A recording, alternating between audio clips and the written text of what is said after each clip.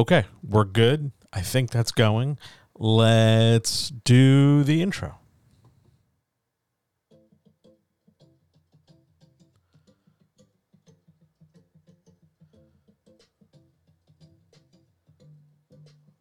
now we'll see how good you are.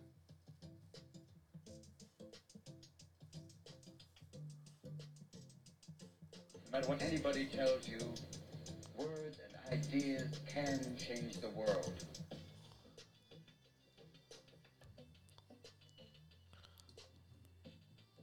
Ready to work.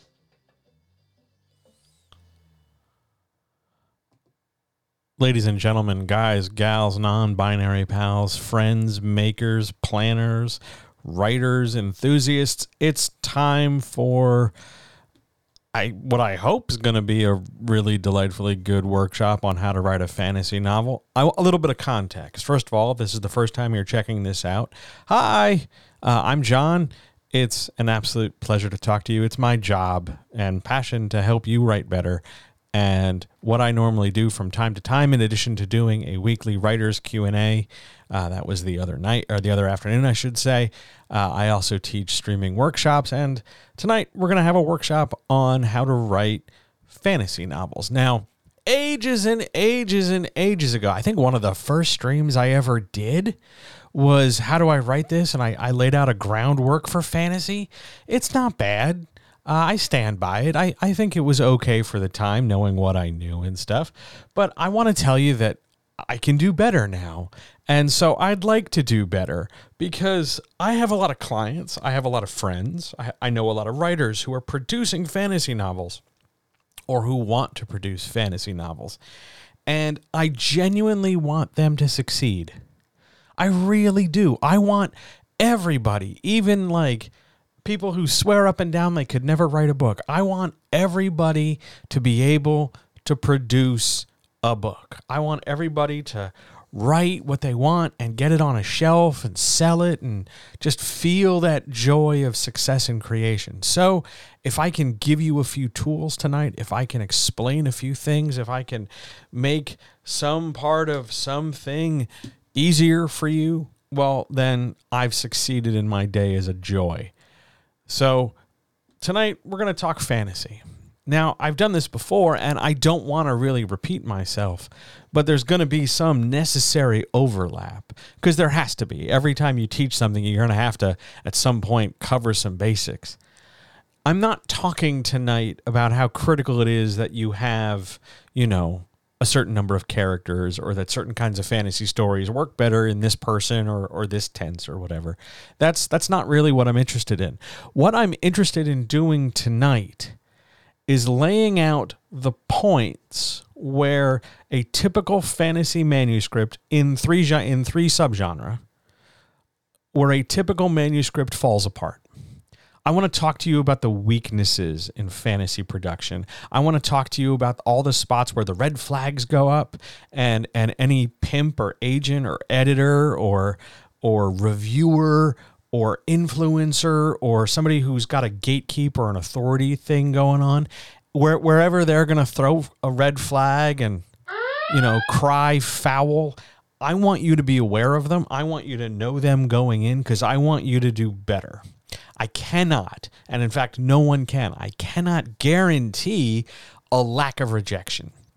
I cannot guarantee that you will always get like the highest number of stars or whatever. Nobody can do that. What I can give you, though, are some more things to think about, more ideas to consider, more tools for the toolbox, so that you don't stumble in the same spot that everybody else stumbles in. I want you thinking about more things than just, I have a typical D&D adventure party and I've now written down what they're doing. I want you to do better, and I believe you can. So tonight, here's what I have. 3 subgenre and a few really important points to consider when it comes to construction and revision. At least for the long term, when it comes into like publishing. Now, this is not aimed at one particular kind of publishing over a different kind. Like, you can publish however the hell you want. That's That's totally fine. That's all up to you. Whatever's going to make you happy. What I want to do is just equip you. So let's say hi to chat first, because I see people are here. Hello, chat. I waved. I know it's audio, and I waved. But hi, everybody. I hope you're doing well. It's great to be here. I hope you're good. I hope your night was a good one and your day was delightful too. Happy Vivance Patent Expiration Day for those of you who celebrate. I can't think of anything else important that's happening in the news, so thank you for being here. Let's get started, though, shall we? So we're going to start with high fantasy, because the majority of fantasy novels, at least from unpublished authors, tend towards high fantasy if they don't come from the other genres we're going to talk about. High fantasy is the most popular flavor of fantasy right now, at least pure fantasy. Pure fantasy means it is more fantasy genre than anything else. It's not fantasy romance. It's not, fantasy this. It's just all fantasy all the time. We're going to start with high fantasy, okay? And we are going to look at the first stumbling block in a high fantasy story. But let's just cover some groundwork for high fantasy first, just so we know what we're talking about. High fantasy does not have to necessarily be medieval. Chainmail, swords, knights, that kind of stuff. Doesn't need to be medieval. It can be. It's totally fine if it is. Doesn't need to be, though. It also doesn't need to be monarchistic. Kingdoms, kings, queens, single rulers, top-down structure. Does not need to be. Can be. Totally fine if it is. Doesn't need to be, though. It also does not have to be patriarchal. You could have ladies. You could have people that don't identify anyway on any spectrum of gender. It doesn't have to be patriarchy. It doesn't have to be male kings assigning quests in a top-down, with female subordinate characters. You don't need to do any of that. You can. I kind of hope you don't, but you can do it. It's okay. It's not the end of the world, really.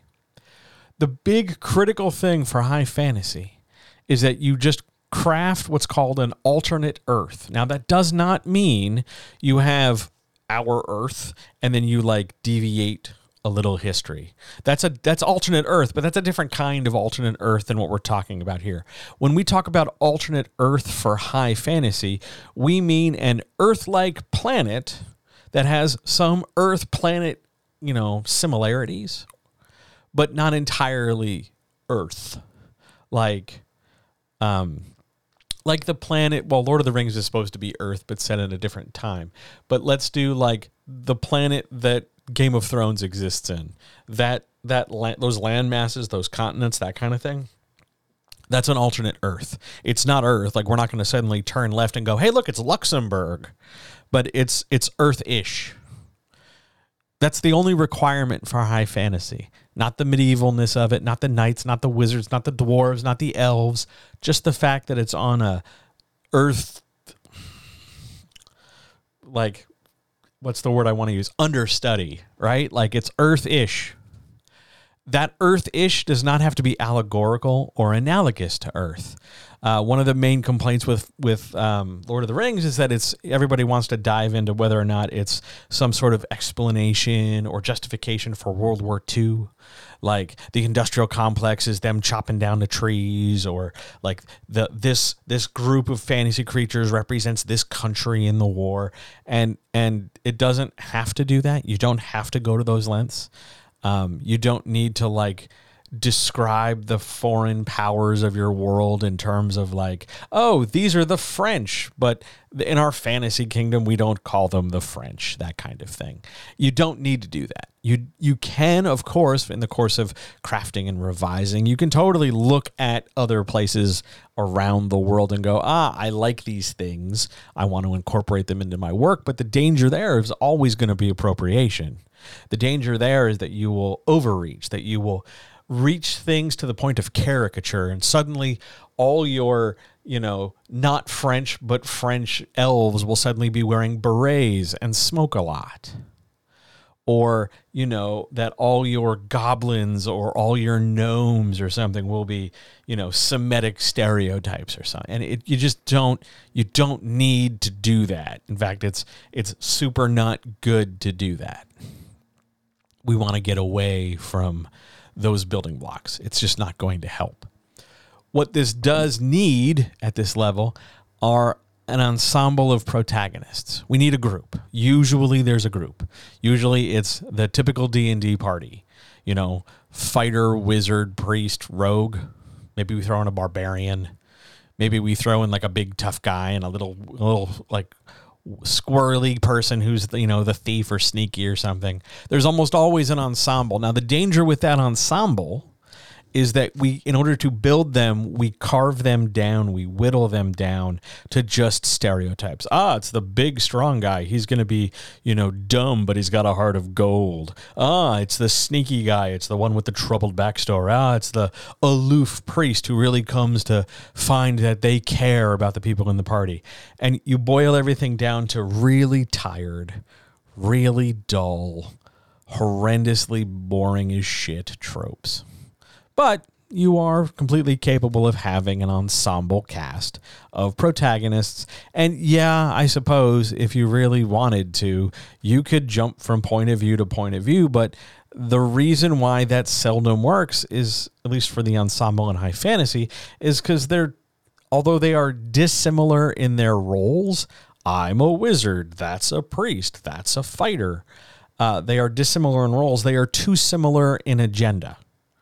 We're all moving from left to right across the map so we can conquer the bad army.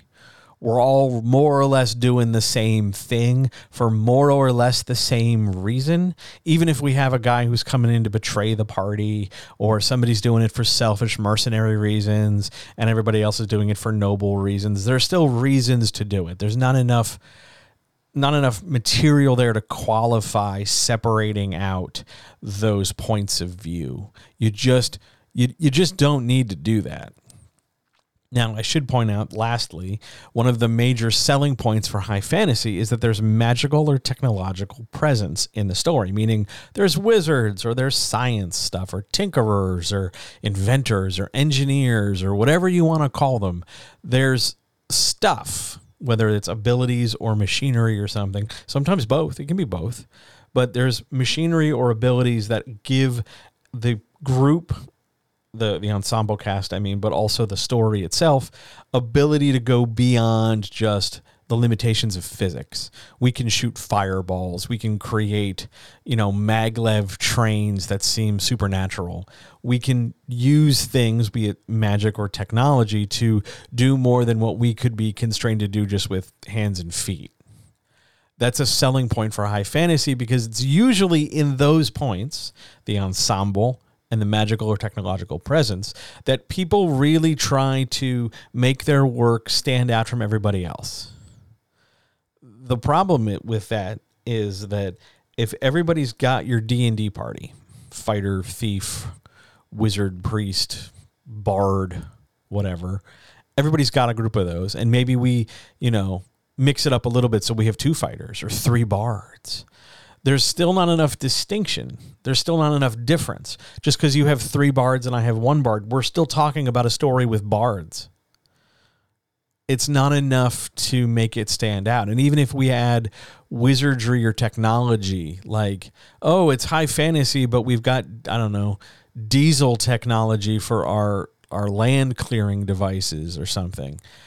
That's interesting in itself. Like these single concepts we made. That's cool that you have this one thing. It's sort of like in a comic book where we have a character who has a power, but they don't have anything else. Like they're just in the story to do the power. I can stretch my arms really far. I can teleport. I can sneeze fire and ice or something. Oh, well, okay. It's not the end of the world that you have that, but you better have more than that as a character. Otherwise, you are just a vessel for this power, which makes you convenient. which means when you show up in the story, because we have nothing else to substantiate you with, all of a sudden we know, here comes the wizard. The wizard only does magic. I guess we're going to solve this problem with magic.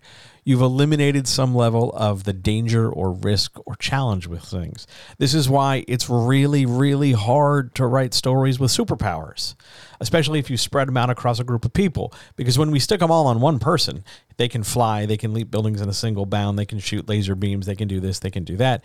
We have a reason, not so much for why they have the power, but we have multiple ways of solving a problem, which is the same thing we had if we had no powers. There's always different ways to solve the problem. But when we boil a character too far down to just what they can do, we know that they're going to do the one thing they can do to solve the problem, which means we can only challenge them either by having them fail at the thing or not do the thing or it not working. And after a while, it gets kind of tired. So tread carefully with your basic high fantasy construction. But let's dive a little deeper. The first major rejection point for high fantasy is your character. It's a massive issue. Characters that are too flat, too underdeveloped, too reliant on trope, too reliant on, I have a troubled backstory and stubble, too reliant on, I do this one thing and that's all I got, or too reliant on writer creativity. I made up this backstory. They have all these things. I'm from this country and I have these parents and this lady's name is Edith and they make brownies and this and that. And you just show off how many things, the quantity of creativity instead of the depth and quality of that creativity. This is what red flags hard for high fantasy characters.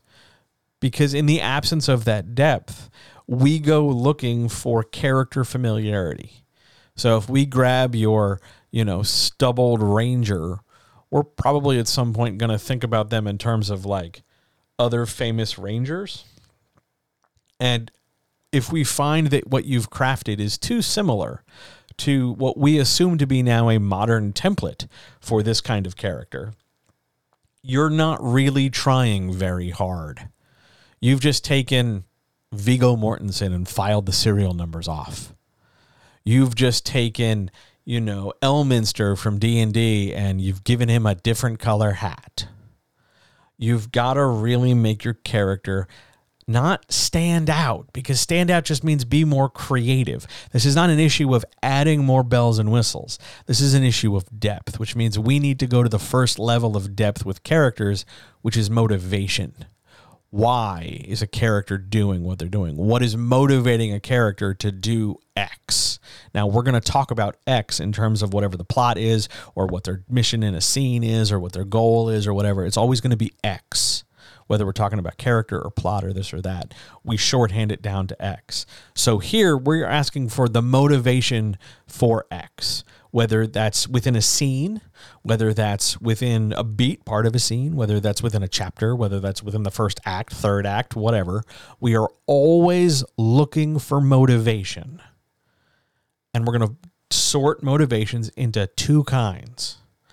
And we generally want not necessarily a balance, but we want to be aware of the different ways a character can be motivated. For instance, there's internal motivation. That's motivation that has to do with something the character thinks or believes or feels. They have a moral code, a moral compass, a sense of right and wrong. Or maybe we boil it down to something that the character already has within them. They grew up. They had, Uncle Ben who taught them that with great power comes great responsibility. Or Ma and Pa Kent who taught our hero to be a good person. They've been installed with some life software that allows them to be a certain way and apply a template or a set of rules to the world. But ultimately, internal motivation boils down to something that the character doesn't need to be told. They feel it and they know it's the right thing to do. Now, whether or not the right thing to do is their perception or the actual, categorical right thing to do, that is a space you can operate in within your story. For instance, a character who is perhaps selfish may perceive that the right thing to do is to continue to act selfishly. Whereas if they had, more socialization, if they were differently enabled or ennobled by a group, they might look and go, being selfish isn't the collectively objective right thing to do, but they don't need to be told to do it in either case, if that makes sense. More common, especially early on in first act high fantasy stories, we're dealing with external motivations, because external motivations are generally created by an author trying to make up something and show off how clever they are. If, just so that we're clear, if you're a writer who constantly keeps inventing new things, it's going to come across as desperate, because really you're just rather than solving a problem that you've created, you are just adding more material, which doesn't necessarily solve the problem. It just comes across as like, hey, do you like this? Well, what about this? I'm going to throw this at the wall too. And what about this? And what about this? And what about this? You're not solving any problems that way. You're just desperate for someone to pay attention to you, which is never a good position to try to sell a book in. But external motivation is the most common problem. There's nothing wrong with external motivation, but to be solely reliant on having somebody who isn't the character telling you what to do, dictating what to do, explaining why, giving the character a compelling reason, after a while, that external motivation is going to seem really thin or flat. Because let's suppose, let's just make up an example. Let's suppose a king informs their best knight that what they need to do right now is get on a horse and ride all the way across the continent to see the king's brother and retrieve an item and ride back as quickly as possible. That is an external motivation. If it is a long enough ride and we detail that ride as we go, it is entirely reasonable that along the way, from where we start to where we're going, this character is going to find some distractions, some problems, some subplots, some other adventure. It's not necessarily going to be a straight line from where we were to where we are and back. And along that way, all the things that happen, because it's external motivation, we're supposed to believe that compulsion to do what the king says and go, all the way across the continent and back, just the idea that the king said it is enough for the character to make a difference. Like, oh, right, yes, I'm gonna never doubt my, the intelligence of this journey. I'm never going to question it. I'm never going to say, this is a stupid fucking idea. I'm just going to be like, the king told me to do it. I got to do it. I never doubt it. I never question it. I never feel like it's a bad idea. I just do it, agree with it, the same way I know the sky is a certain color or that water makes things wet. I just go. External motivation has its limits. Likewise, external motivation creates for the character something that they just have to accept or take on. It attaches burden. Now, that's not necessarily a bad idea, depending on what that burden is or how they feel about the burden. But you can't get to how do I feel about the burden without going back to the internal motivation to say, here's how the character feels about a certain thing. For instance, if we have the external motivation of take this child from here to there because they are the chosen one and keep them safe. If that is our external motivation, our feeling toward that child as the character, I should say. The character's feeling toward the child and the character's acceptance, reluctance, eagerness, or whatever to handle this job, whatever it might be, doesn't stem from the fact that, the king, the emperor, whomever gave us this job. It comes down to how the character feels about children, which is internal. Keep an eye on what you are saying motivates your characters. Be willing to question that motivation over time. Be willing to look at it and go, yeah, the only reason this character is doing it is because the king said so. Well, that was like 45 chapters ago. How have we not stopped and questioned this? How have we not done more than just been like, yes, king, I'm doing it. Nod, smile, go out the door. always look at motivation. Why is the character going to do? Why is the character doing? Why will the character do whatever? At whatever depth of story, whether we're talking about the scene, the chapter, the whole book, anything. Always look at motivation in high fantasy. And if you can't easily identify it, that is definitely a red flag. And if when you do identify it, more often than not, it boils down to the idea of, well, somebody else just told them to do it. Or the blanket statement of they just do it because that's the kind of person they are. Oh my God, I can't begin to describe the size of the yawn. I'm yawning and the speed at which I want to yeet the manuscript away from me. Because those are very unexplored and dull spaces. Those are not fundamentally curious spaces for high fantasy. Sure, the king told you. Okay, because they're just a paladin and they... okay. How many more cookie cutter widgets can we stamp out of this factory? You've got to be willing to say something, because of all the flavors of fantasy, it is high fantasy that is the most, what's the word I want to use? Not naked, because I don't mean it in a brazen way, but most transparent in its themes. And the vast majority of rejection in high fantasy takes place because writers love to demonstrate that they've been creative, but they have not demonstrated that they've got something to say, whether that's exploring emotionality, whether that's having something to say about a particular view or concept. They're just not saying things, although they are very good at writing things. And that is, I think, the most significant high fantasy stumbling block. But maybe there's another one we could think of when we look at what the character does. We've already talked a minute ago about why they're doing what they're doing, but now we're going to talk about how they're going to do this. So the king told them what to do. Okay, fine. For a minute, let's put that off to the side. How are they going to do it? There are two dangers we are going to really, really shake a stick at here. One is called hypercompetence, and one is hyper-equipment. Hypercompetence is the idea that your character, whomever they are, whether they're the wizard, whether they're a demigod who can transform their body, whether they're an angel, whether they're a fill in the blank. Hypercompetence means that over time or for reasons, fill in the blank, whether that's infinite wealth, infinite age, super beauty, magic power, whatever. Hypercompetence means that they are always good at everything they do. That is, I can't press this button enough to tell you how many rejections you'll get.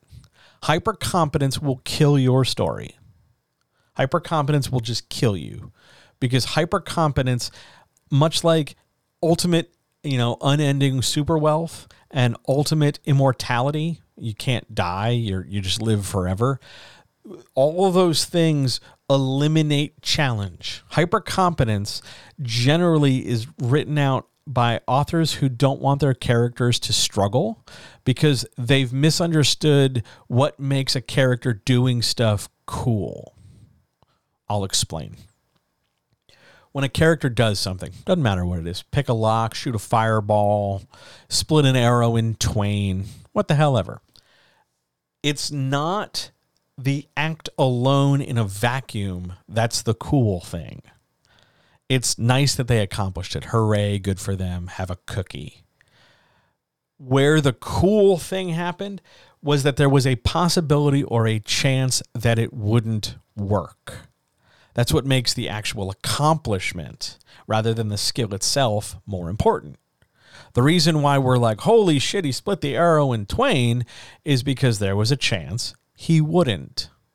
And depending on how we scale Robin Hood up or down in terms of his archery, whether we give him depth, whether we normalize archery, whether we, do all kinds of other story things, hypercompetence makes stuff less interesting because it puts the focus on the wrong element in a challenge. Competence is fine, hypercompetence not so fine, because it eliminates risk. And if you are unwilling to risk your character, if you are unwilling to let your character fail, and not just like fail one time in the book because you're aiming for like a big kind of moment, I mean like a consistent level that your character is imperfect. If you are unwilling to do that, I need you to listen to me very, very carefully. In fact, I'm going to get right up on this microphone so you can definitely hear me. If you are not risking your character, your book sucks. Okay? Is that clear enough for you? I'll take it a step further if you want to go into happy controversy land. If you're not risking your character and your character doesn't have the ability to fail and deal with the consequences, not only does your book suck, your writing is in serious need of overhaul. Please rewind this 10 seconds on the podcast player of your choice and listen to that a few more times. You need to risk things. You have to stop writing only perfect things. Hypercompetence will kill you because at the end of the day, no one's going to give a shit. And the thing you want to do most in this whole wide world is give a shit and have your people, your reader, your community, your whatevers give a shit. Hypercompetence yanks that away. Don't do it. Likewise, its companion is hyper-equipment. Hyper-equipment is like hypercompetence, but it's centered around possession or element. Batman in the 60s was hyper-equipped. There's a bat computer, there's a bat this, there's a bat that, there's a bat shark repellent. Why is hyper-equipment not the best strategy either? Because that way there's no sense of possible risk. See a pattern here? Without the risk, without the danger, there's no way to set stakes or challenge in a scene, or make a goal sound like it's dangerous, or make a bad guy sound tough. Because if I can just always go for my utility belt, or if I can always search through my grimoire and find a spell, or if I can always, find the right runes to rune at or something, if there is always the right tool at hand or nearby at hand, like I can just quest over here and pick this thing up, if I can always be equipped in order to solve the problem, then it's never really a problem because I'll just have a solution for it. Hyper equipment reduces challenge. Hyper competence reduces challenge. Reducing challenge stalls character development because nothing's hard for them. They don't have to work very hard. If I always, oh, here's a pen. Oh, look, I need a quarter. Hey, there's a quarter. Oh, I need those keys. Oh, you mean these keys? If there's never any risk, I don't have to work very hard. And if I, the character, don't have to work very hard, then the reader reading my story doesn't have to care so much because I'm never really in any danger. There's never really any threat. The reader doesn't have to read so critically or seriously or intently. And then the reader will just be like, this book kind of sucks. Because it does suck, because your writing sucks, because you're not challenging your characters. Your reader lives their life in such a way where there are things that challenge them. Your reader exists in a space where things are hard for them. Your reader looks to your work, yes, to possibly escape those difficulties, but they are not looking for such a patronizing view of that escapism that you have to write a world where these other made-up people have no challenge or no difficulty whatsoever. That's too unrealistic. That's some cowardly, desperate writing, and you deserve better, your book deserves better, and your reader deserves better. So I will say this, the amount of skills or experiences or the amount of proficiency, how good a character is at a thing, should never reduce an action beat or accomplishment. It should never make a thing not a threat. Everything should be a problem. Now, it's not always going to be a giant problem. Not everything is going to be like a maximum on the danger scale. But there should always be a chance of things not working. There should always be a chance that things will go in an unexpected way, maybe even including failure. It has to be realistic on that level if you want your reader to stay engaged. This is also really, really good advice for those people outside the fantasy genre. Because even if we're not talking superpowers, even if we're just talking about people in relationship in a romance novel, or we're talking about a detective seeking clues, or we're talking about a drama where somebody's trying to figure out the right thing to say, hypercompetence, hyper-equipment, and the reduction of threat stalls your story out. Be careful with your skills. Error and failure are your friends. Now I want to move from high fantasy to urban fantasy. Urban fantasy is the second most popular flavor of fantasy. It is currently dominated by a flavor of urban fantasy called detective or crime urban fantasy. And that's not necessarily bad, but urban fantasy is potentially much bigger than that. Even though that's the popular stuff, it doesn't mean you have to do that in order to move forward. Urban fantasy does not necessarily have to be modern, meaning modern in this context means anything from our Earth from about 1950 forward, suburban life, jobs, office buildings, all the way up to the modern day. That, you know, go from like the nuclear age to, you know, the computer age to the information age and beyond. Does not have to be modern. It does not have to be hyper fantastic, meaning you don't have to go out of your way to justify that, you know, we're telling a 1970s stagflation story, but oh, by the way, there are dwarves. You don't have to go out of your way to kind of shoehorn in the Fae or like make a compelling argument that there are demons that we have to fight. You don't have to do that to make urban fantasy urban fantasy.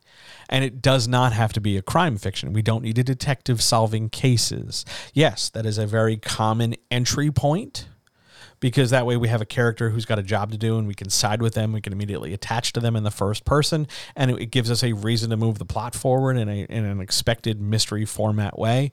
You don't need to. All urban fantasy needs is a city, however you want to define a city, as a centerpiece or feature of the story. So if this is a medieval city, great. If this is an underground series of caves and a low magic society of fearful people, sure, let's do it. Is it, you know, a domed city, you know, on the third planet around the moon or whatever? Sure, let's go. Urban fantasy features a city. Now, a lot of readers, a lot of influencers will take that to mean the city has to feel like a character. And I want to address that for a minute, because that is a very tired talking point.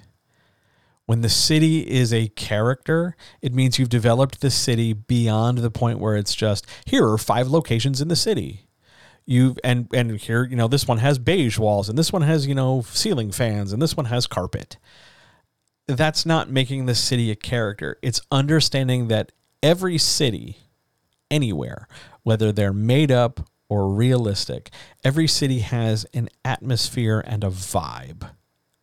Some cities are hectic, some cities are sterile, some cities are scorched and tired and desperate and dying and vibrant and sexy and confused and shallow, and a million different ways we can describe how a city feels to the people who regularly live there, as well as the people who are just sort of tourists there. How a city feels and your ability to put it into more than just one word that you beat over the head over and over with. The city is vibrant. The city is vibrant. The city is vibrant. Do better than just one word. Make the city feel like the reader could be either a tourist if they wanted to be, or a regular member of the community. That's how you make a city feel like a character. That's how you make the city of the story feel lived in. You describe it beyond just locations and structures and geography and cartography. This is going to usually center, urban fantasy usually centers around one character, a main protagonist, called a primary protagonist or a primary character, with a number of secondary characters, sidekicks, love interests, assistants, friends who owe him a favor, friends he owes favors to. It's one person and the world that orbits around them. Maybe 2 people. and the world that orbit around them. And it's usually through those connections, that web of secondary, oh, by the way, I know a guy kind of vibe, that the reader comes to know the main character. But it is not always that. That's why it's usually rather than definitely. Urban fantasy functions in a number of different ways, but my concern from a submission standpoint is that way too many people look and see what's popular. Detectives of some kind, crime solvers of one kind, whether that's, Toby Day or Harry Dresden or anything in between, and they don't leave room to explore anything beyond that. And you should. There is no reason why you couldn't tell Aladdin as an urban fantasy story. No reason at all. There's no reason why you couldn't tell Dune as an urban fantasy if you just, make it more about a city, like the city of the Freeman, as opposed to like just big ass dunes, for lack of a better way to say it. Urban fantasy is incredibly versatile in the same way that high fantasy can be versatile. It just requires you to think beyond and around what everybody else is doing. Let's tackle some urban fantasy weak points. Hey, look at that. We're back at character motivation. Oh, man. Only now we've changed a few things. We still have internal and external motivation. We can never escape that. But we're going to change a few factors for urban fantasy. We still get a sense in the internals that a character thinks, believes, and feels a certain way. They have a moral code. That's a fundamental thing in all character development. You're not really going to get away from that. But now we're going to change a few factors, like what's motivating the character to do X? It was something the character was going to do already. Why? Why does this come up in urban fantasy and not high fantasy? There's a couple reasons. Generally, urban fantasy is thought to have a different, slightly harder tone or edge than high fantasy does. There's a little less hope in urban fantasy, sort of broadly. Cities feel more claustrophobic. Stories seem a little harder. Things seem a little tougher. It's not necessarily easy. It's not necessarily clean. I'm making air quotes. And that's usually one of the catch-alls authors use to make the cities feel lived in. They make them tough and messy as opposed to the wide open spaces of, fantasy New Zealand or something. So by compelling a character to already have a life and already have things going on and make them feel like they've got stuff in the city ongoing, then yeah, we can kind of hand wave some of the internals for a character by just saying, I was going to do it anyway, so I might as well just keep doing it. I was going to make sure I walk old ladies across the street, so I'll just go over here and walk these old ladies across the street. Additionally, the way we're going to expand this is by making the motivating factor something the character can't ignore. This is a particularly useful tool for those crime fiction and detective urban fantasy people who encounter a problem, not in their office, not a case brought to them, but it's something they encountered and they've tried to shrug off. They've been like, the police, all cops are bastards, will resolve that problem. That's somebody else's problem, but they can't shake it. And so because they think or feel or believe something, and this is something they can't ignore, then they are driven to go handle whatever the problem is. Things change also on the external side, because urban fantasy motivation is generally dictated to the character. Opportunity goes to the character rather than the character going to the opportunity. So especially in detective urban fantasy, somebody brings them a case. I want to hire you, says the client in the office kind of vibe. I want to, tell you what's going on. Hey, there's a sword in the stone that you should get. Hey, you should try to steal the princess's jewels. Something, someone or somebody else tells them. They find a prophecy. They find an object. They find a person. Somebody who isn't them sets them on the path of what to do. Whether that's an info dump or whether that's a single plot hook, that's variable depending on the story. But it comes from somebody who isn't them. And usually the best way to ensure that the plot stays moving, because if you always have to wait for something external to kick you in the ass to get you moving on your plot, we add a complication by, giving the character a reason to keep going. Like they were hired to do this and they need money, or they were forced to do it because of threat to something else. This coercion keeps the story on the rails. This coercion keeps the story moving. So even when it stalls or the character kind of just, twiddles their thumbs and treads water, there's still a reason to get things back on track. It's not necessarily a bad thing to have those things happen, but it can get a little lazy if we are yet again always forcing the character to do something because yet another person's threatening their grandma. I mean, after a while, like 11 people are going to threaten grandma. Really? We start straining credulity at that point. You don't always have to externally compel or force the character. You can also internally compel the character because this is the sort of person they are. Whether they're, a thief with a heart of gold, or whether they're the hard-nosed detective who's really a softie, or whether they're somebody just trying to atone for past sins or anything like that. There's something motivating a character. Find out what the fuck it is and put it front and center in nearly every instance where the character is doing something. On we go. So let's take us back here to skills, because yet again, we're talking skills and we still face the same two problems we had before: hypercompetence and hyper-equipment. Same problems exist. Everybody's too good at stuff. Everybody's too well armed for stuff. I have a tool for this job. I have a spell for this job. I know exactly who to talk to. There's no risk. There's no danger because I know what to expect and what I'm looking for. But urban fantasy is wired differently, because urban fantasy says that skills are there to assist plot. And that's a danger. That's one of these. That's a red flag, because if skills are in service of plot ahead of character, that skill is going to appear like it's just there to do the plot. Why do I have this ability? Plot reasons. But if my skills are in service of my character development, if I do what I do because of who I am, and the plot is just like, well, this shit is just what we're doing on a Thursday, then the skill is not there just for the plot. And it gives the skill a bit more context, and it gives the character a bit more depth, which is what we're going for. Shall we keep going? Onto modern fantasy, our third of three fantasy genre. Modern fantasy is the third most common genre.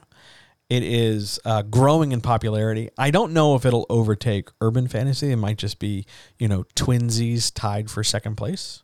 But modern fantasy is quickly up and coming, especially with the more recent inclusion of magical realism into modern fantasy. A general industry move I don't know if I agree with, but modern fantasy is growing. Modern fantasy is, a mixed bag, let's say. Modern fantasy does not have to be current modern, much like urban fantasy. We can take anywhere from the last century or so and shape out what modern is or isn't. It doesn't have to be hyper fantastic. We still don't have to shoehorn the damn elves anywhere. Nor does this have to be reskinned high fantasy. Like, there are still adventuring parties and quests and wizards, only now people are wearing hoodies and jeans and they're meeting up at Starbucks instead of the tavern. You don't have to take your high fantasy story and just put somebody in a pair of Chucks. You can shape modern fantasy in a lot of different ways. The key for modern fantasy, to get you out of the slush pile and to get you away from rejections, is to understand that modern fantasy takes modern life situations, locations, and experiences and grounds them in real life. It might have magic, it might have technology, but it is trying to mirror modern life of the reader while also attaching to it a fantastic story. So yeah, it's the story of soccer moms and people losing their jobs and kids trying to find work and survive school and the prom and all that. But also there are dragons and big giant, roving packs of werewolves. Modern fantasy, out of all these kinds of fantasy, is the most variable. It contains the most utility, because as long as you are mirroring those real life situations, locations, and experiences, you can do damn near anything. You can take this into romantic territory. You can take this into, gothic horror territory. You can do a lot of shit. You want to have a sewer clown where you have to have an orgy in order to survive? Awesome. Let's go. You want to turn this into a small, southern town where a waitress falls in love with apparently every single supernatural creature in existence? Let's do it. You can take modern fantasy in loads of different ways.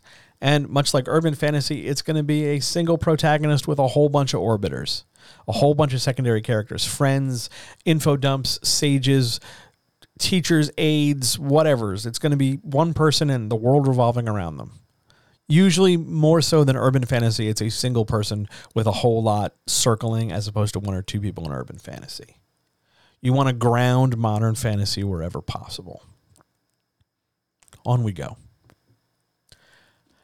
Modern fantasy motivation.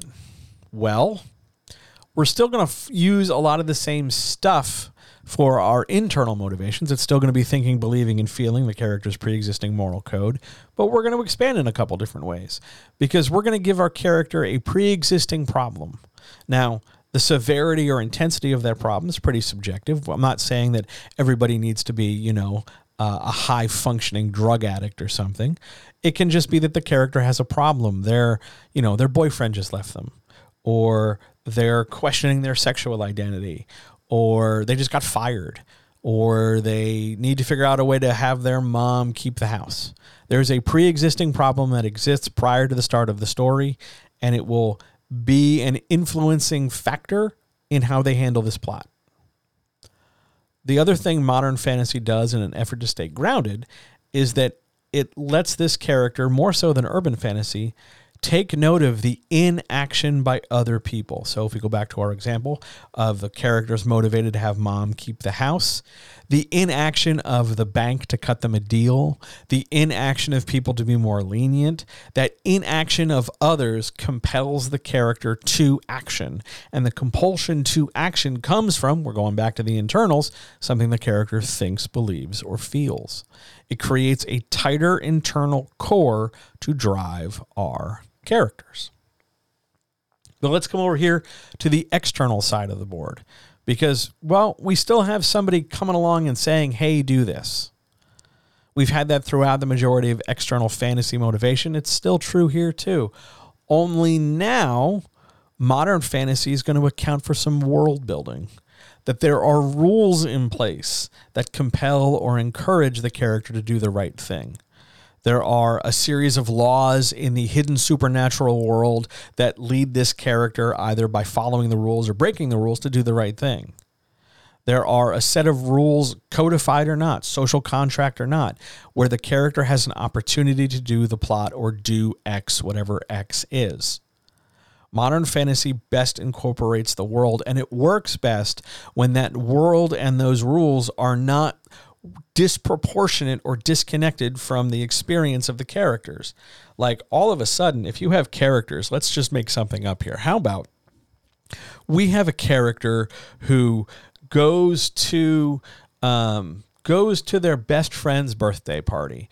And in the course of that birthday party, they suddenly discover that at the back room of this bar, there's this hidden staircase that leads down into a subterranean world of fantasy creatures who are having some kind of illegal, that's a word I was going to go with, illegal poker casino, like underground gambling and fight club kind of vibe.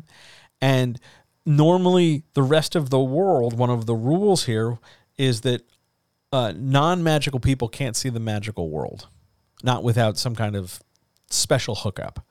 But our character, unfettered by anything, can see them. So there is a rule in place that compels the character to do the right thing, to get more involved, to take action, to do whatever. Because holy shit, our protagonist, who's just here for a birthday party, can see the gnomes over there, double dealing in dominoes. Your external motivations allow other factors outside the character to attach, to get involved, to take action, to do something. It helps overall engagement. Back to skills. Now, stop me if you've heard this before. Hypercompetence and hyper-equipment are still major problems. They are problems in every flavor of fantasy in particular because people are unwilling to take risks or come up with not clever, not immediate solutions. However, in modern fantasy, the major problem, one of the biggest rejection causers, or the causes of rejection, I should say, are that the skill is less important than what the skill does. The fact that I can do a thing is less important than the outcome. And this often gets shorthanded to what gets done is less important than why it needs to be done. Oh, I can do brain surgery because we need brain surgery done. Not the intricacy of brain surgery. That's secondary. Oh, I can attach a limb. I can save this person's life. I can perform this highly technical math. The why becomes way more important. We need it done because that why is most often the plot. If we don't do it, the plot stops. That's not good. If you drive your story to the point where it bottlenecks, I don't care if it bottlenecks on page 1. If you drive your story to the point where it bottlenecks, because the only way we can go forward is to have this event happen, this skill, this whatever, you've eliminated a whole lot of flexibility out of your story, and you've slowed everything else down to a crawl. For instance, if you have a character who desperately needs to learn how to shoot fireballs because that's a cool thing you need them to do in the climax of the story in 100 pages or so, then everything stops and we stop paying attention to anything else so that you can have a number of scenes, training montages, whatevers, so that the character can master fire. It's not bad or wrong that they have to master fire. The problem is that we spend only the time and space mastering fire and that they do it too quickly because that's just hypercompetence. Be careful with how you deploy your skills. Be careful with how well it goes, how consistently it always goes, and when they use them. If a skill can always be used to get out of a problem, you don't have a problem. On we go. Let's play a game show. Let's take a look at one of the big fundamental issues here called competence or challenge. This is something we've been building up to over the course of our previous discussion in the last hour. I'm going to get a mouthful of water. Just hang on. Okay, I lied. It was a mouthful of tea. It's delicious. Let's go. Competence or challenge? Competence or challenge is the question we ask about how hard or easy is it for a character to do X. You've got to ask what kind of tea, chat. This is Irish. This is Barry's Irish. It's very good. It's strong as hell. I need it. It helps. Competence or challenge. How hard or easy is it for a character to do X, and how does doing X affect consequences? And we divide this into 4 boxes. It's a nice chart. We have the stuff that's easy and no challenge, which we could summarize as, this isn't a problem for me. Just give me a second. This has no tension, and it's not really worth mentioning. And the only thing expended is time. Just give me a second. Tap, tap, tap. I'm done. 2 sentences, 3 sentences, however many sentences. There's no real problem. We blink and it's done. Snap of the fingers. Maybe we drop down to it's difficult, but not a challenge. But there's no challenge coming, meaning it's hard to do, but without interruption, without problem, we'll get it done. I need to concentrate. Just hang on. That's how you shorthand that. The issue here is that there's some static tension with the situation. Like, there's a chance I could screw this up, but there's no threat. There's no animal coming to gnaw off my face. There's no big problem. It's just, I just need to focus on this. It's difficult to do, but I can do it.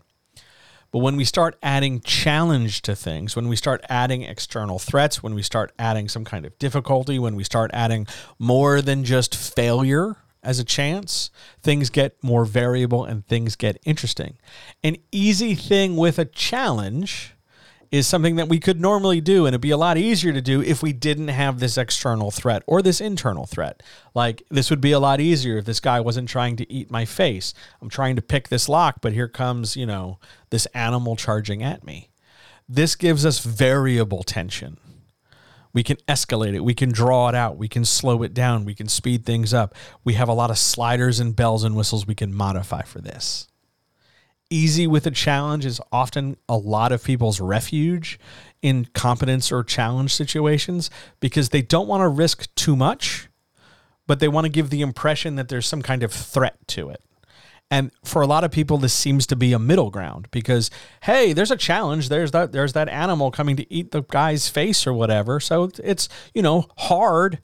It's not hard. You're comparing two things incorrectly. You are comparing the difficulty of the action with the situation.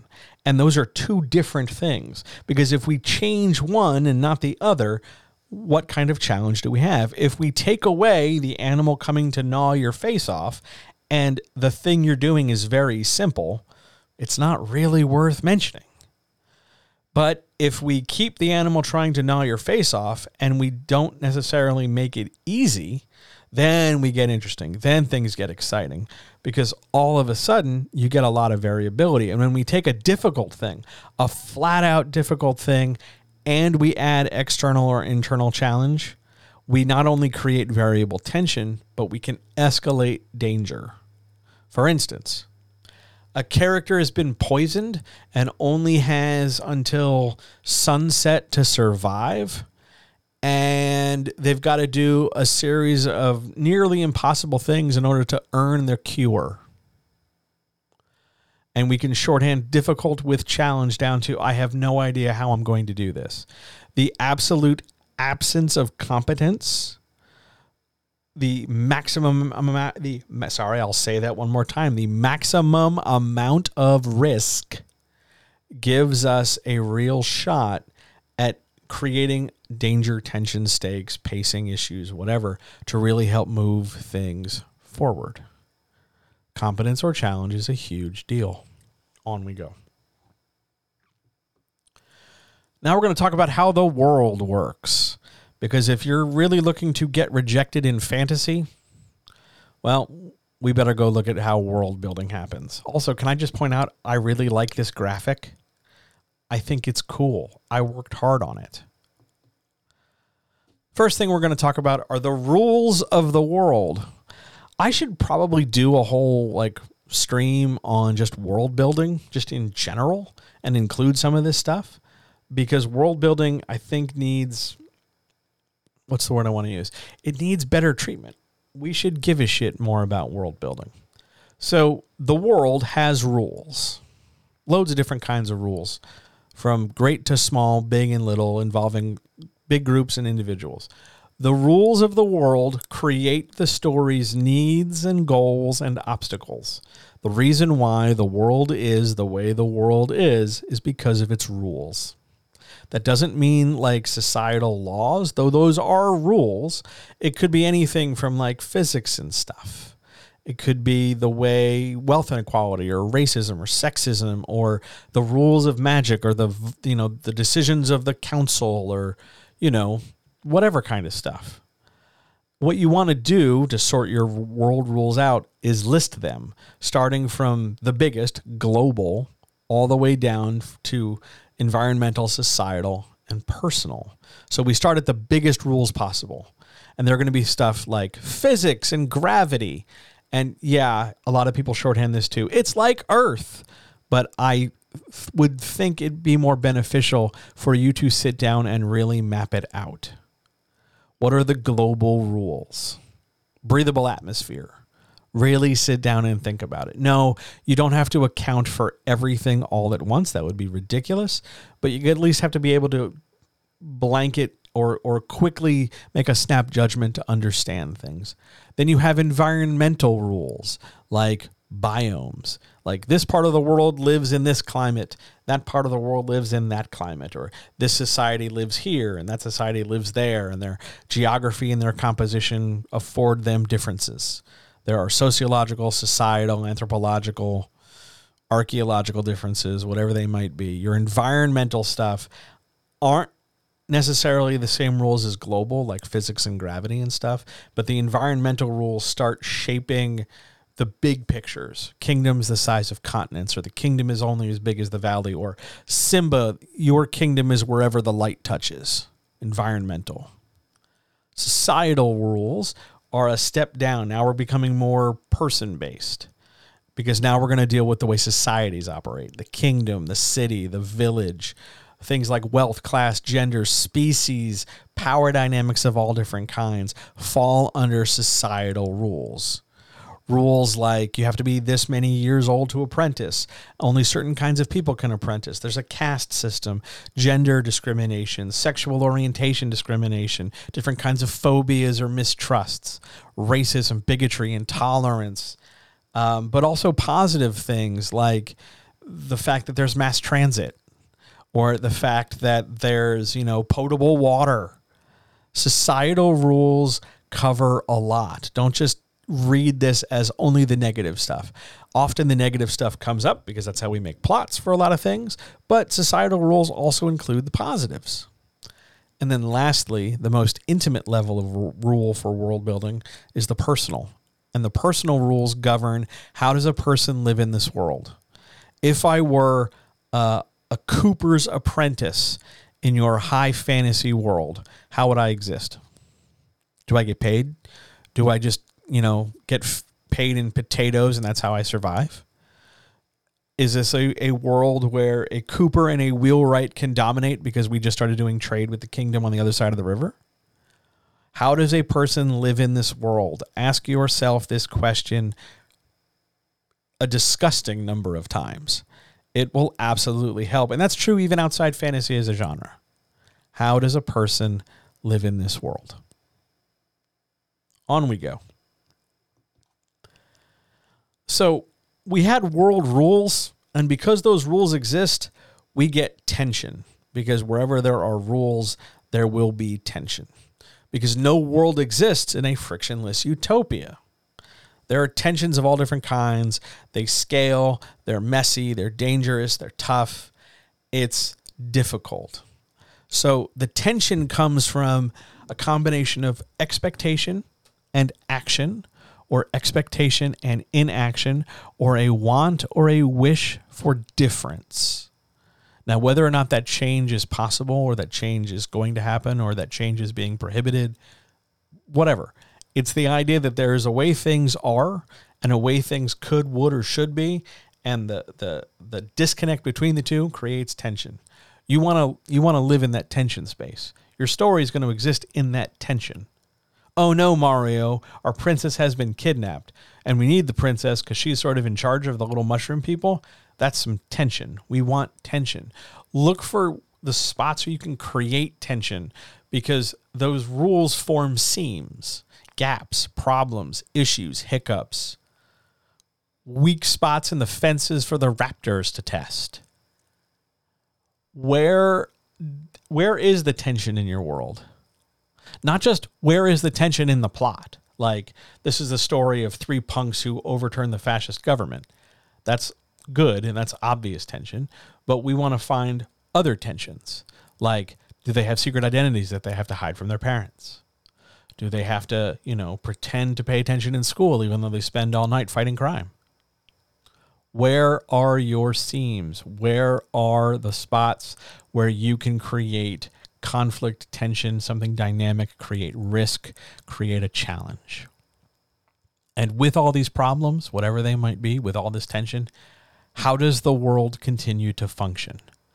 Let's suppose you lived in a hyper-capitalist, hyper-oligarchic corporate society where you were being bombarded with not only information but disinformation, and you were constantly being told that you had to commodify in order to exist, while wealth inequality and systemic racism and intolerance of others fractured society. Let's just suppose you lived in a world like that. How would you function? Remember our question from the previous thing?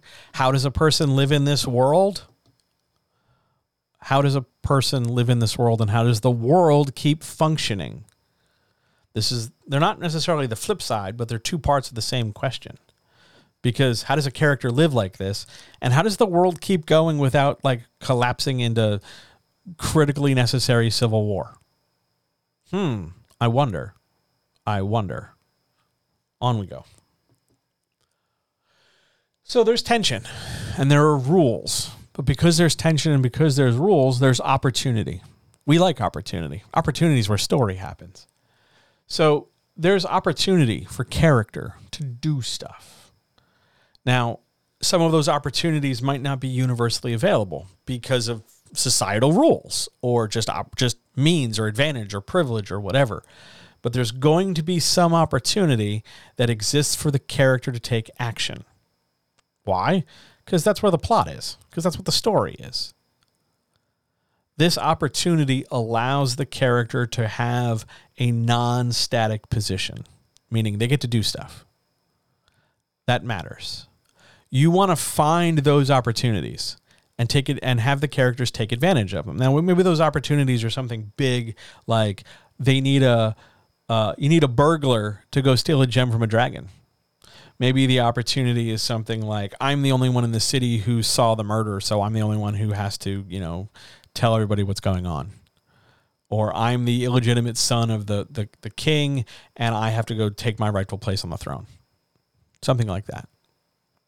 I'm the only one who can wield the hammer. Find those opportunities. Find that availability, even if it's by circumstance, because that's where you're going to get story opportunity. That's where you're going to get story growth. It's not enough just to have your characters do stuff because they like doing stuff. Find opportunity and take advantage of it. On we go. On to plots, because as if we haven't covered enough, somehow we're still going. Another mouthful of water. Well, should I grab the water? Yeah, let's do water this time. God, that's good. Okay. Plot.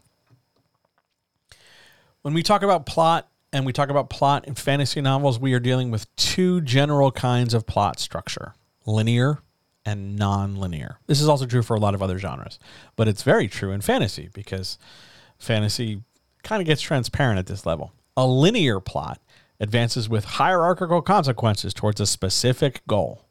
Think of a staircase. We go here and do something, and then we go up the next step, and then up the next step, and so on and so forth. Point A to point B. Along the way, we deal with stuff as it comes up, and by the time we get to where we end up, we are not in the same place, and not really the same people that we were when we started. We've moved linearly, and we've had consequences, and the goal has never changed. We wanted to get from A to B. We always wanted to get to B. That's linear. The majority of stories you're going to encounter are linear, and that's totally super duper fine. However, some people take it on themselves for any number of reasons to be like, linear's dull as shit. I don't want to be like everybody else. I'm going to be special. So they decide to go non-linear. Non-linear plot advances not hierarchically, but because of consequence. I've done a thing, so now the consequence is over here. Like, I run a red light, and in running a red light, a car honks its horn. And because a car honks its horn, someone is startled and they drop their dozen eggs. And because they drop their dozen eggs, they can't make the cake for their anniversary. And because they can't make a cake for their anniversary, they disappoint their spouse. And because they disappoint their spouse, their fraying marriage collapses. It's not necessarily all hierarchical because the guy running the red light isn't the one who broke up the marriage. But we've moved because of consequences, not necessarily towards a single goal. Lots of actions stack in a lot of different ways, not necessarily always in the same direction. Think about a road with a couple different offshoots. Now, nonlinear stories tend to progress slower because for some reason, I don't know why, some writers decide they want to explore every single path to every single degree to the best they can. No, I don't know why. They just do. It's not great. but they do it anyway. Do you want to write non-linearly? Sure, go ahead. It's not automatically wrong or bad. Just know that you're losing a thing that's going to help keep you organized. A lot of writers, when they jump into fantasy especially, get disorganized very quickly because they make everything too big. Too many characters, the stakes are too high, the challenge is too high, or the challenge is too low. And there's just too much shit going on, and the reasons for it are unclear because there's just too many moving parts. And that's often because the writer is really, really trying really, really hard to show off how clever they were. Look at me and how much I created. And that's fine when we're like 8 and we want some praise because we were playing with our toys on the carpet. And that's something fundamentally very different from somebody who's like, I'm making art and I'm trying to affect you on an emotional level. We still want validation, but now we're going deeper. Now we're going to try something else about it. Non-linear is not wrong, but it's riskier. Linear story structure gives you a chance to move things along. Linear story structure gives you a chance to, when you get stuck, remember that you're going from A to B. It can be really, really helpful, especially when you're still trying to figure out things like voice and pacing and tone. You can really help yourself succeed by picking a plot structure that is conducive for what you are trying to do. It's not necessarily a difficult decision. Pick one and figure it out. On we go. High fantasy in particular does this, but there's a thing called an object-oriented plot. Like, we have to take a ring to a volcano, or we have to pull a sword from a stone. There's always an object, and the plot is built around it. And this object, whether it's the Ark of the Covenant, or the magic cup, or the spear and magic helmet, or the whatever it is, that this object is at the heart of the story, and it has to be possessed. Somebody has to have it, and somebody else can't have it. It has to be used to do a thing. It has to be destroyed, so no one can use it to do a thing, or at least has to be guarded or protected from other people who could, we have to make sure that nobody gets through the sealed tomb of who the fuck ever. Object-oriented plots have inherent limitations. Like, you can't really deviate from it because all of a sudden, the minute you start talking about not the object, the story feels very foreign and very slow. Here's an example, hypothetically. Let's suppose we're telling Lord of the Rings. We're talking about the ring, getting the ring to Mordor, right? That's our big story.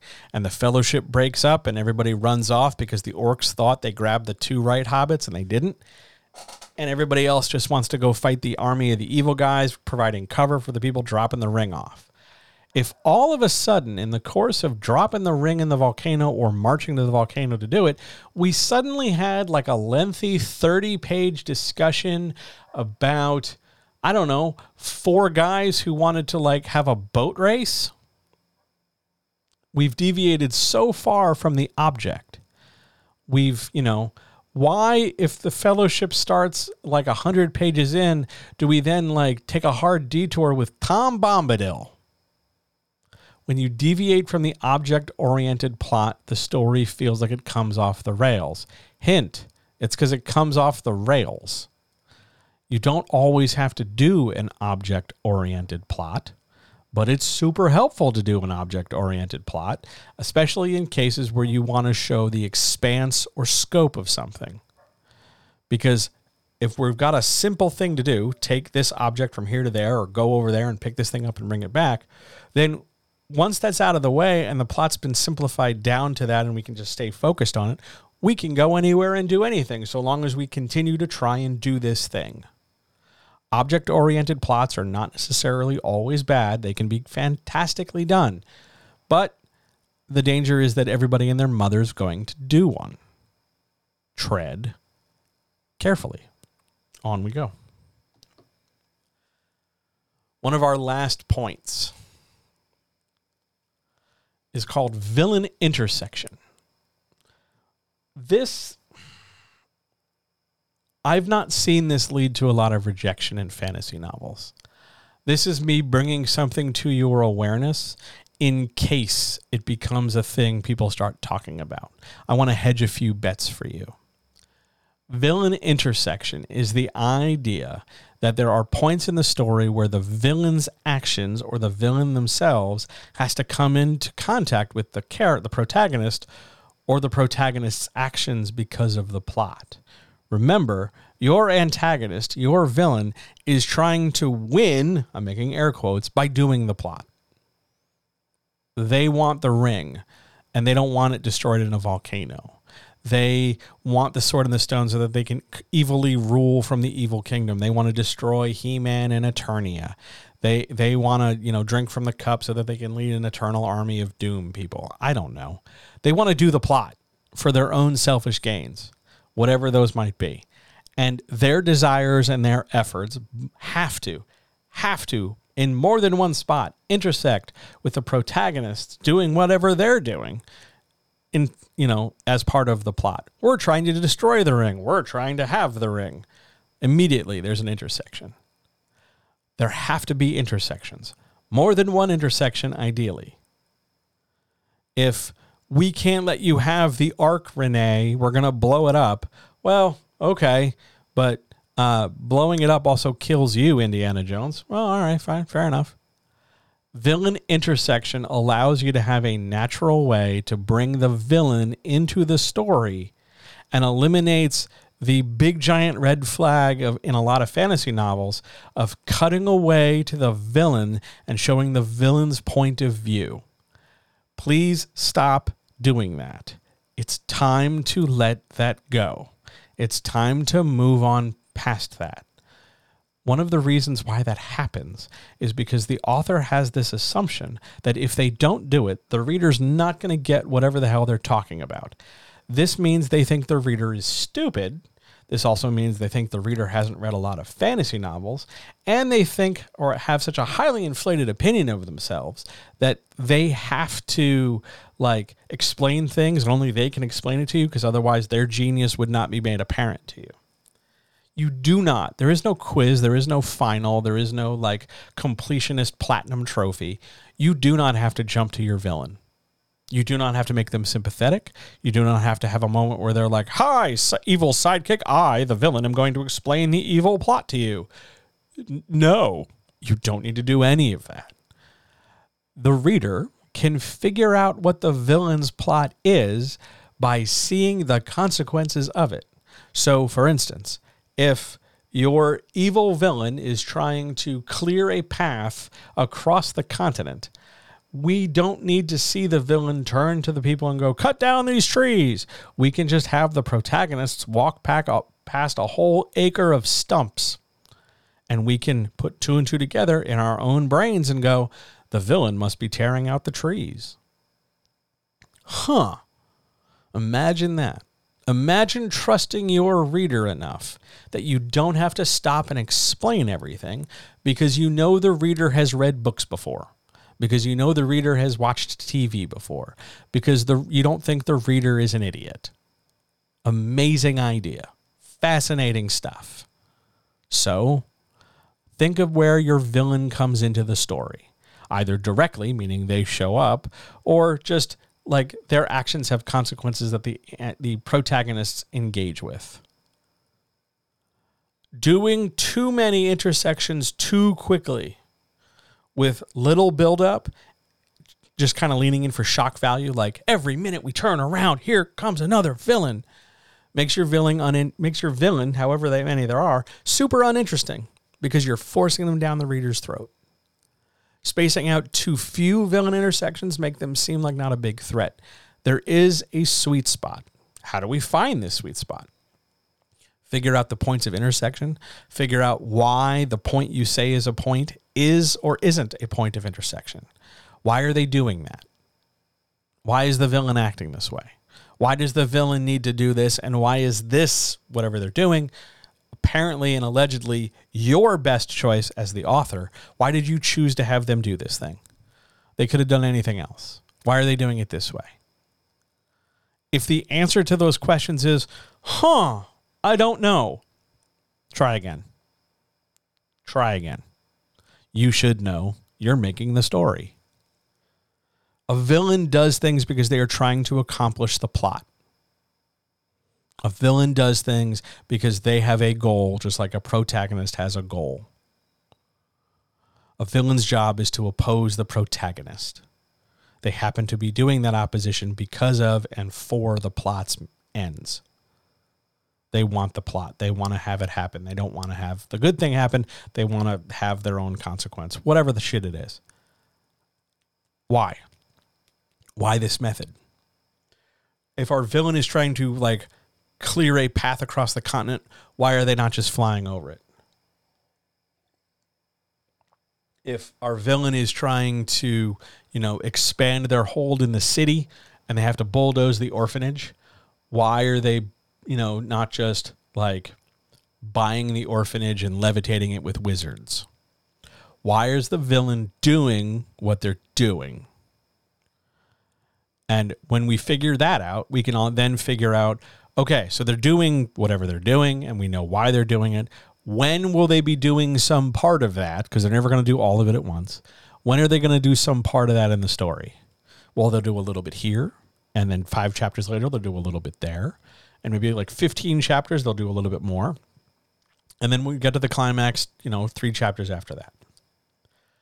Figure out what they're doing. Figure out where in the story it's happening. If we're going linearly, every time the villain does something, we're basically moving hierarchically forward. There should be consequences and a milestone. Yay, we did a thing. Hurrah, move forward. If we're going non-linearly, we want to think about consequences. Okay, the villain made this move on the chessboard of our proverbial story. What's our counter move? What's our response? Villains are going to make moves the characters don't entirely know. The villain is not waiting for the character to go first, nor are they waiting for the reader to read it. The villain's moving unseen. It's called hidden information. The villain makes moves off page.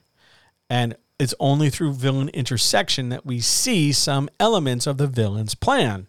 And then the reader and the characters have to sort of piece it together until we get to the climax and it becomes inevitable. Make sense? A lot of what the villain does doesn't need to be written down because what is seen and what is done, you can put 2 and 2 together and work backwards and figure it out. I know that sounds hard.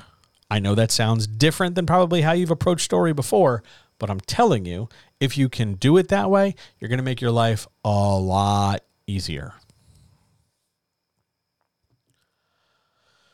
And that's it. Are there any questions? I did nearly 90 minutes. I think that was even longer than the first fantasy stream we did. Holy shit. I got to drink more water. Any questions about anything?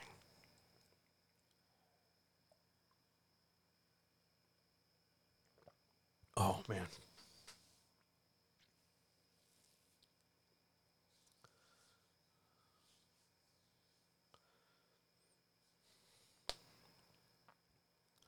I'm still thinking about that world building stream. Honestly, what I might do, maybe I'll do it next week.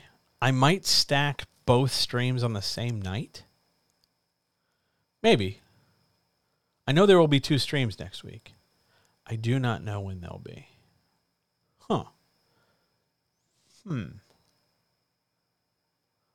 We'll see. I'll chew on it. You'd love a noir stream. Oh, man, I would love to do a noir stream.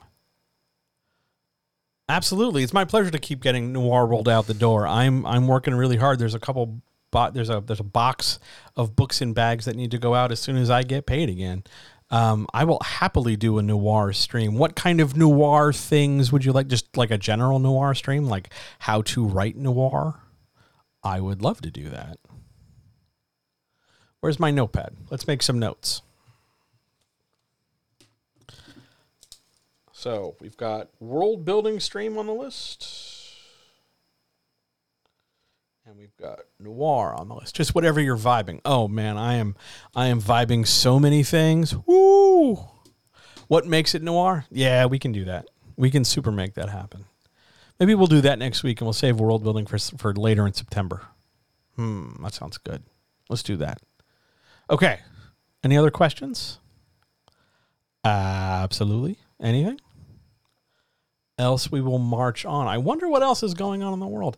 I wonder if there's such a thing as fantasy noir. Yes, there is fantasy noir. It is a thing, and you could, yeah, it's a thing. How would I change noir world now that it's out? What a great question. I wouldn't do a physical release. I would have done entirely digital, and I would clarify how I wrote a lot of the rules. I know what I want to say better now. No, to preempt your question, there's not going to be a Noir World 2 because the production side of making a game absolutely wrecked me. You like my author design notes? Thank you so much. That means a lot to me. It was really important to me to have that explained because I think that's a missing element. I've always liked director commentaries. I've always liked things where I get to see how the person made the thing because I find them motivating. I find them illuminating. And it does help me run things the way they're supposed to be run. By the way, if you're listening to this and you have no clue what the fuck I'm talking about, I made a game. I made a tabletop role-playing game. You can get it at drivethrurpg.com. You can buy the PDF. It's not that expensive at all. It might even be on sale right now. I'm not sure. But you can play a game I made that allows you to tell hard-boiled and noir and crime stories of all different kinds with you and your friends. And all you need are a few note cards and 2 simple 6-sided dice. It's very, very easy. You should play it. Yes. If you're looking for fantasy noir, there's a D&D setting called Eberron. It's not in print, but you can get it digitally. Fantasy noir is excellent, but fantasy noir as a book genre, just as a regular publishing thing, super duper a thing. Other questions, issues, etc. Else, we will get out of here.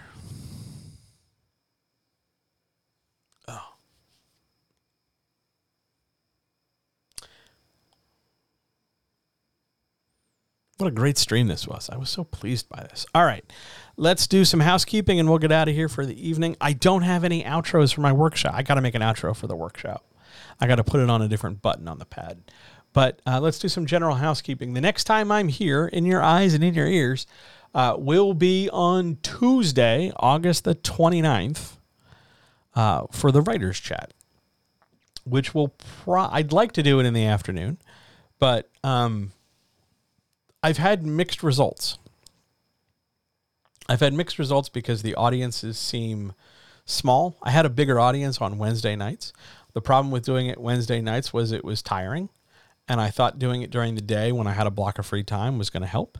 So I'm still up in the air. There will be a chat. I just don't know if it's going to be midday or at the end of the day. The best place you can find information for when that's going to happen would be listen to the podcast, John Helps You Write Better, available wherever your podcasts can be casted. Just search for John Helps You Write Better.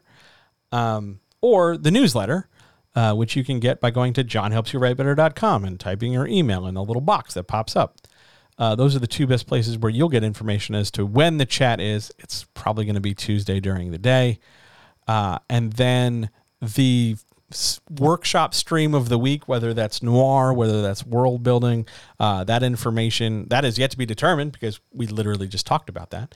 So stay tuned to the podcast and the website for information on that. And of course, there's a question. Any thoughts on magical technology type of fantasy? Things to consider. Yes, a big thing to consider.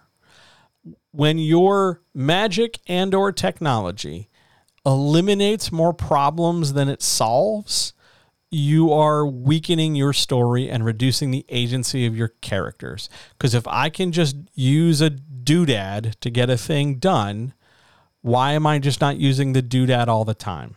And the most common answer is, well, we'll make the doodad scarce or fragile, which is intellectually lazy and creatively boring.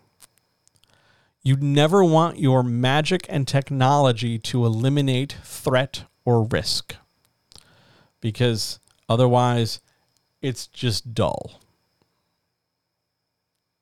So don't do it. Anything beyond that doesn't it. There are things to consider in terms of, well, like geographically or structurally in my world, I have created technology that seems out of place and we never really seem to question it. That's more of a creative decision than a narrative one. Like, I live in a desert, so of course we have ice magic. Like, okay, sure. Not the greatest thing in the world. But what you really want to focus on, think about, and deal with is, why is the magic and technology the way that it is? That's the thing to consider. That's the bigger, chewier, crunchier point.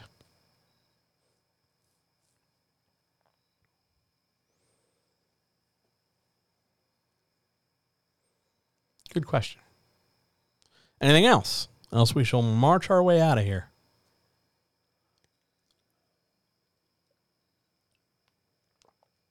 I will point out that this will go up on YouTube tomorrow.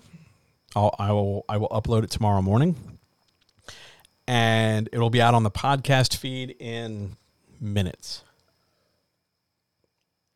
But YouTube takes like hours for me to put something. I don't know why. I guess it's because I don't post frequently enough. It just takes hours to upload. Even though I'm hardwired in and everything's nice, peachy, and keen, it's just slow as shit. But that is a thing for another day. Any other questions? Any other issues? All right, let's get out of here. Thanks so much for being here, everybody. I really appreciate it. This was a good one. I'll talk to you soon. All power to all people. See ya.